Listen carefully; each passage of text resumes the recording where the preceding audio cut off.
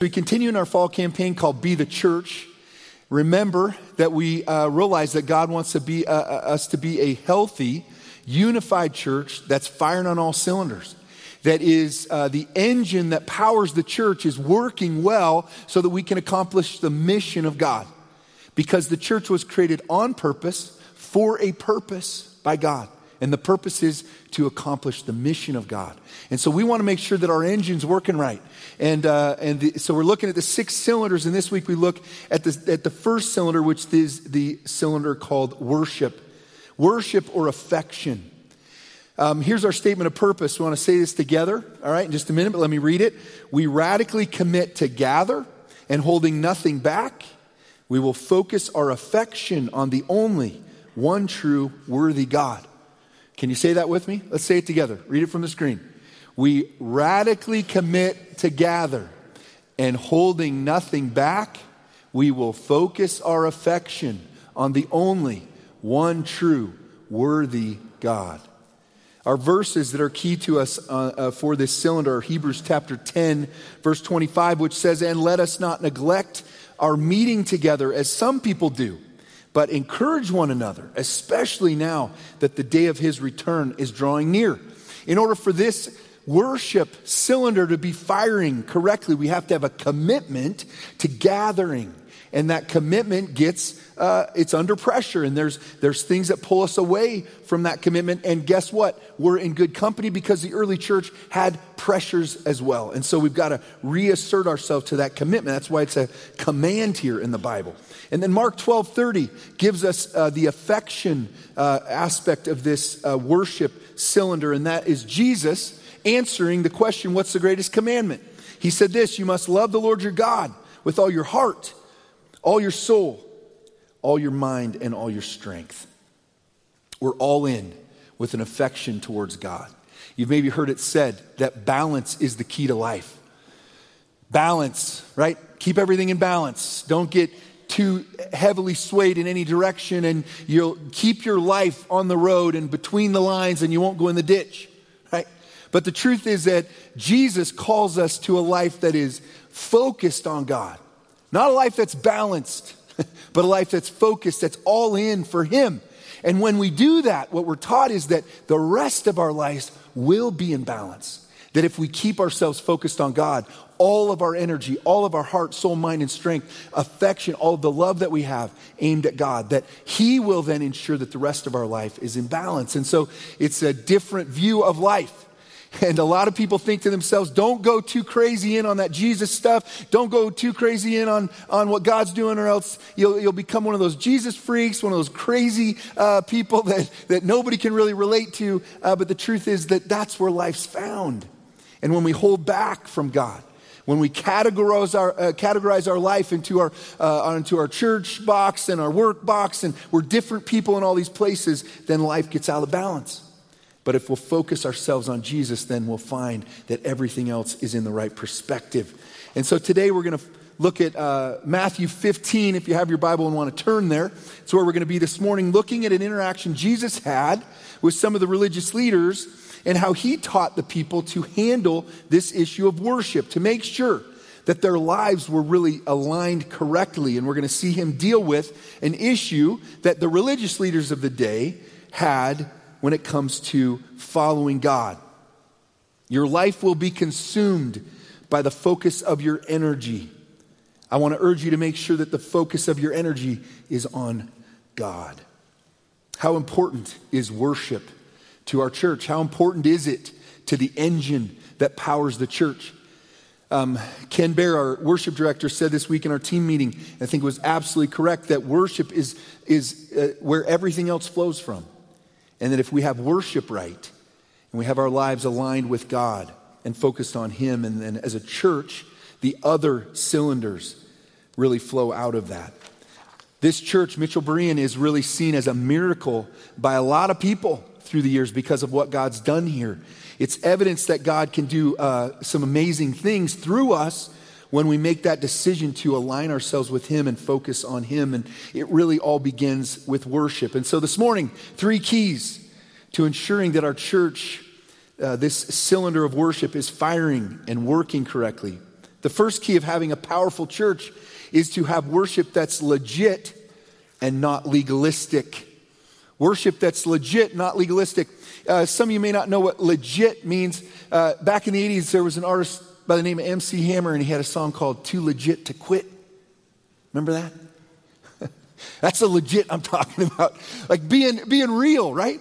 Being real, that our worship is real and authentic and not legalistic. Matthew 15, let's look at this chapter together. I want to read the first 6 verses, and we'll engage this story of Jesus and his interaction with some of these, the religious leaders of his time.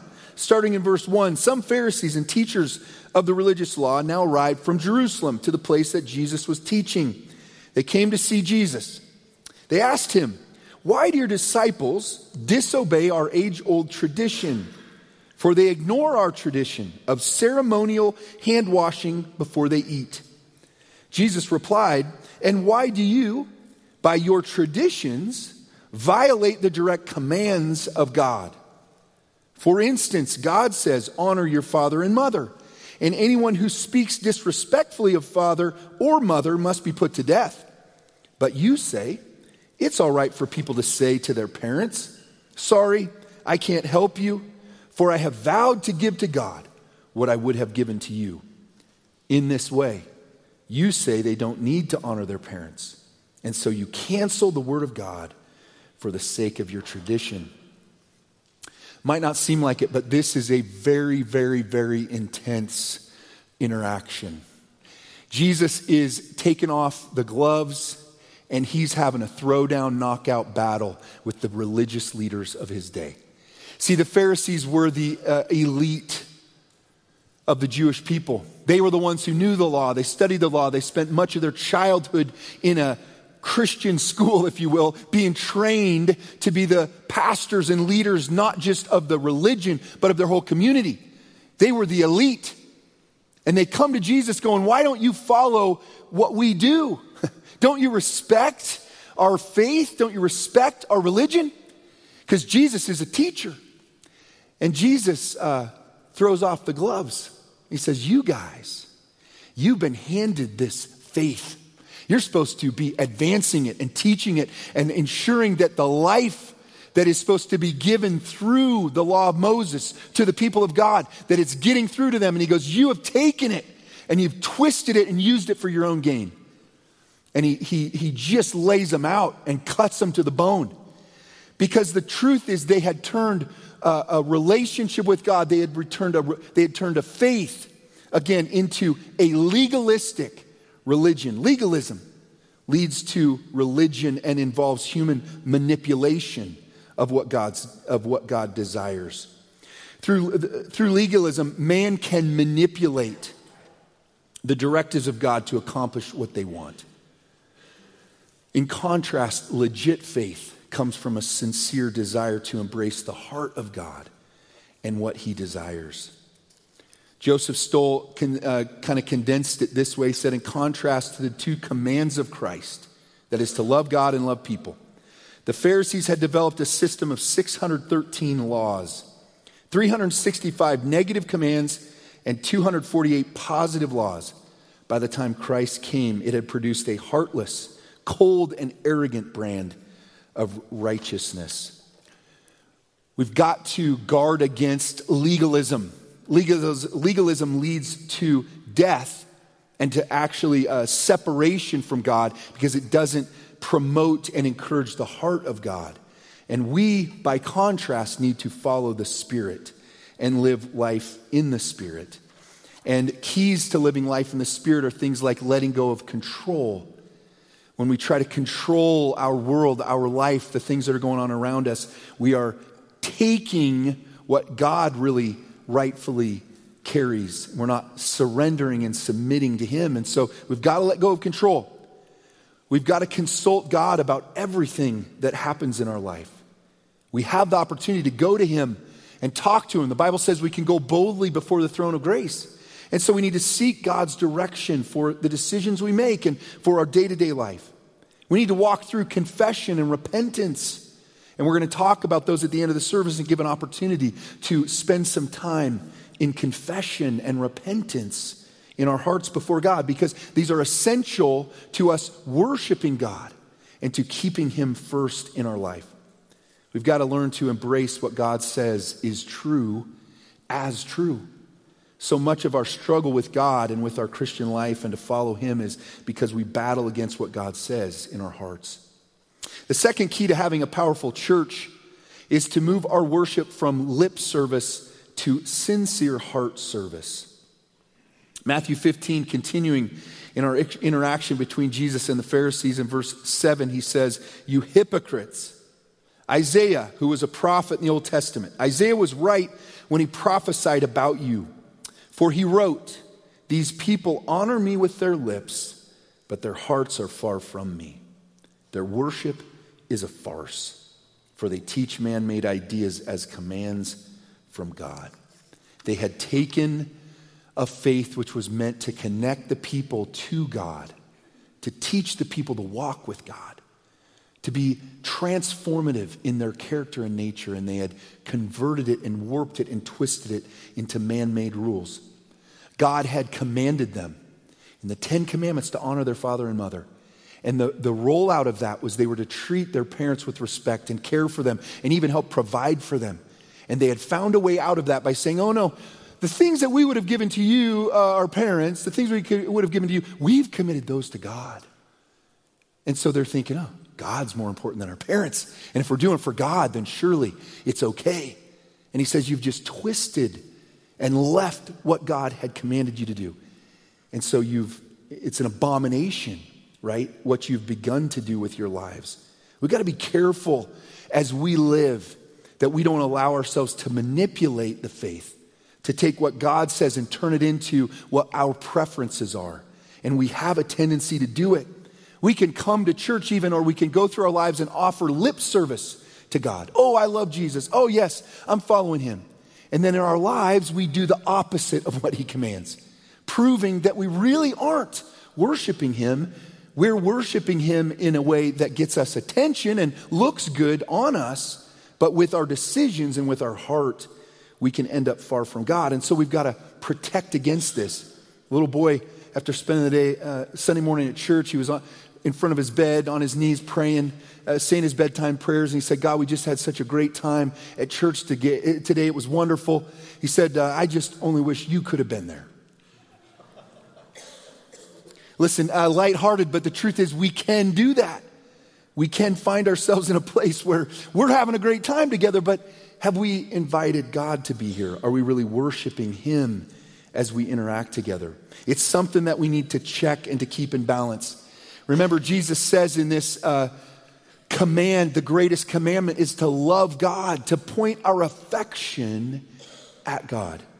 He says, love God with all your heart. Our heart is the seat of our emotion. And I know some of us don't think we're as emotional as others, and I get all that, but the truth is we're all emotional, and we have emotion. And Eugene Peterson says worship isn't evoking feelings towards God, but it is through the act of worship developing feelings for God. Are you loving God with your emotion? Love God with all your soul.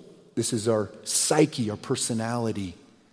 Unfortunately, sometimes we use our personality as an excuse not to do what we should do. Well, that's just the way I am, right? That's just my personality. And yet we're supposed to love God with all of our personality. Myers-Briggs would teach us that we have a healthy way in which our personality we live out, and then there's a dark side when we're not healthy. And the truth is that we all have a personality, aspects of who we are, the way we think, and God's made us that way. Are we loving him with all that we are? Are we surrendering our personality even to him? Love God with all your mind, our thoughts. Are you ensuring that your mind, the way you think, has been surrendered to God, that you're loving God with all of your intellect? Philippians 4:8 says, "And now, dear brothers and sisters," one final thing, "fix your thoughts on what is true." And what is true is based on what God says is true. Fix your thoughts. That means direct your thinking on what is true and honorable and right and pure and lovely and admirable. Think about things that are excellent and worthy of praise. And love God with all your strength, the energy with which you live. Getting up every morning and pursuing life requires energy. It requires a drive, a passion, right? Love God with all of your strength.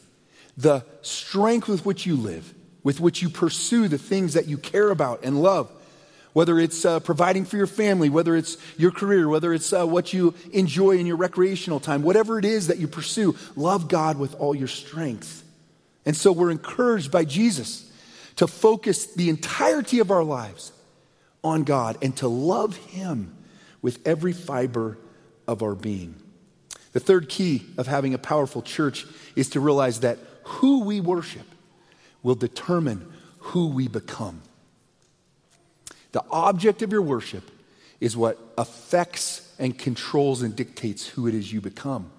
You will look like the person or the thing that you worship over time. In Matthew 15, continuing in our story, Jesus then called the crowd to come and hear. He was done with his interaction with the Pharisees, the religious leaders, and he calls the people that had come to learn. He says, come here, listen to this. He said, and try to understand. It's not what goes into your mouth that defiles you. The religious leaders were saying, hey, wash your hands in a ceremonial way so that what you eat then is clean and you're not defiled by what you're eating. This was the nature of the religion, the Jewish religion. And Jesus goes, listen, they've got it backwards. You're not defiled by what you eat, but instead you're defiled by the words that come out of your mouth. Then the disciples came to him and asked, do you realize you offended the Pharisees by what you just said? And Jesus said, oh no, I didn't want to hurt anybody's feelings. No, he said, every plant not planted by my heavenly Father will be uprooted, so ignore them. They're blind guides leading the blind. And if one blind person guides another, guess what? They will both fall into a ditch.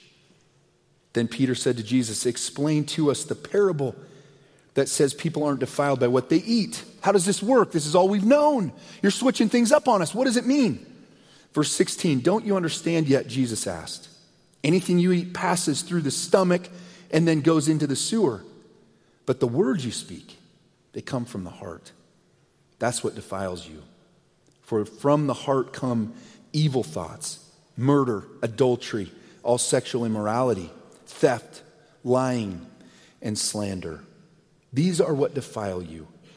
Eating with unwashed hands will never defile you. The truth is that what comes out of our hearts reflects where we're at. And this is the problem that we have. What I say is the real issue. It really reveals the condition of my heart. How do I talk about other people? How am I talking about things, right? Am I slandering others? Do I find myself in this mode of tearing others down? Jesus goes, no, this is your problem. You're worried about what you're eating. Now, kids, you still got to wash your hands before you eat. Do what mom says. But listen, that's not going to spiritually affect you. What spiritually affects you is where your heart's at. And that's why we're called to love God with everything we are. Because the object of our worship is going to dictate who we become. And God is perfect and pure. His character is right. And we need him in our lives, and we need to stay focused on him so that we can cut out the things that don't honor him and don't reflect what he's trying to create in us and what he's calling us to do. Our struggles with obedience come because our hearts aren't right and we're not focused with our entire lives on him. And so this morning as we end our service, I want to call you to just a few moments of confession and repentance. Because for me, it's the only way I get my heart right. I can try to do the right thing and I can go through life and I'm focused on doing good, okay? But the truth is that things creep into my life and they get in front of my relationship with God. And pretty soon I'm not worshiping God with all my heart, soul, mind, and strength. I'm worshiping the things I care about. There are things that distract and come in between me and God. And so the only thing I know, what the Bible's created in us, what the scriptures teach is confession. And confession is simply agreeing with God. Sometimes we hear, oh, that's a sin. You shouldn't do that. We read in the Bible, well, that's wrong. And we go, It's not. Our first reaction is to want to argue and defend our behavior. And confession is to simply put that down and to humbly come before God and say, you know what, God, if you say it's wrong, then it's wrong. And if you say I should be doing it and I'm not doing it, then that's sin. And confession is simply agreeing with God and finally come to that place where I'm not arguing with him and wrestling with him in my pride. And so we need to confess our sin. You don't need to go to a pastor or priest or anyone else. You can go directly to God. Because of Jesus, we have access to the Father. The Holy Spirit carries our prayers to God, and we can talk to him. You need to talk to God, and you need to connect with the presence of the Holy Spirit in you. If you put your faith and trust in him, then God is in you, and you need to talk to him and confess. This should be a daily thing because we wrestle with sin on a daily basis. And then repentance is the next piece, and repentance isn't feeling bad. It's not feeling bad and remorseful for the things we've done. That's great, and sin should lead us to repentance. It should lead us to a place of remorse, but it is real repentance is to turn from sin. It's to turn away and to go in the other direction. And so as I recognize I've been walking away from God towards other things, to repent means to stop and turn around and go back towards God. And I'm telling you, as a church, this is what matters. It's the heart of what matters. Are we walking in a right relationship with God?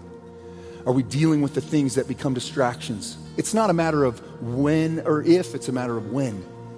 And so confessions and repentance is what purifies us. It cleans us so that we don't walk with that sin and the weight of it, so that we can walk in freedom and we can follow the Spirit and grow in our relationship with God. And so I want to invite you just for the next few moments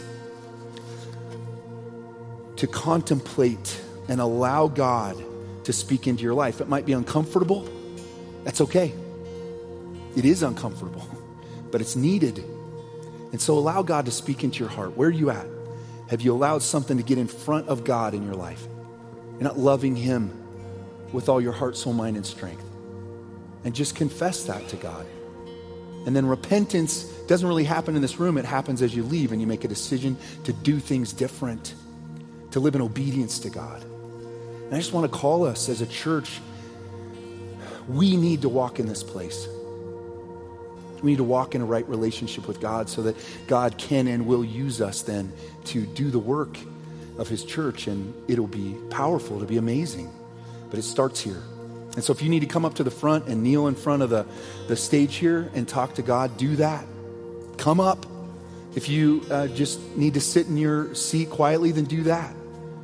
But I just urge you to do business with God. God, would you speak into our hearts? We have a tendency to drift away, to lose focus. And so I pray in this moment you would help bring us back to you. Bring us back to the heart of worship, which is reflected by lives surrendered to you.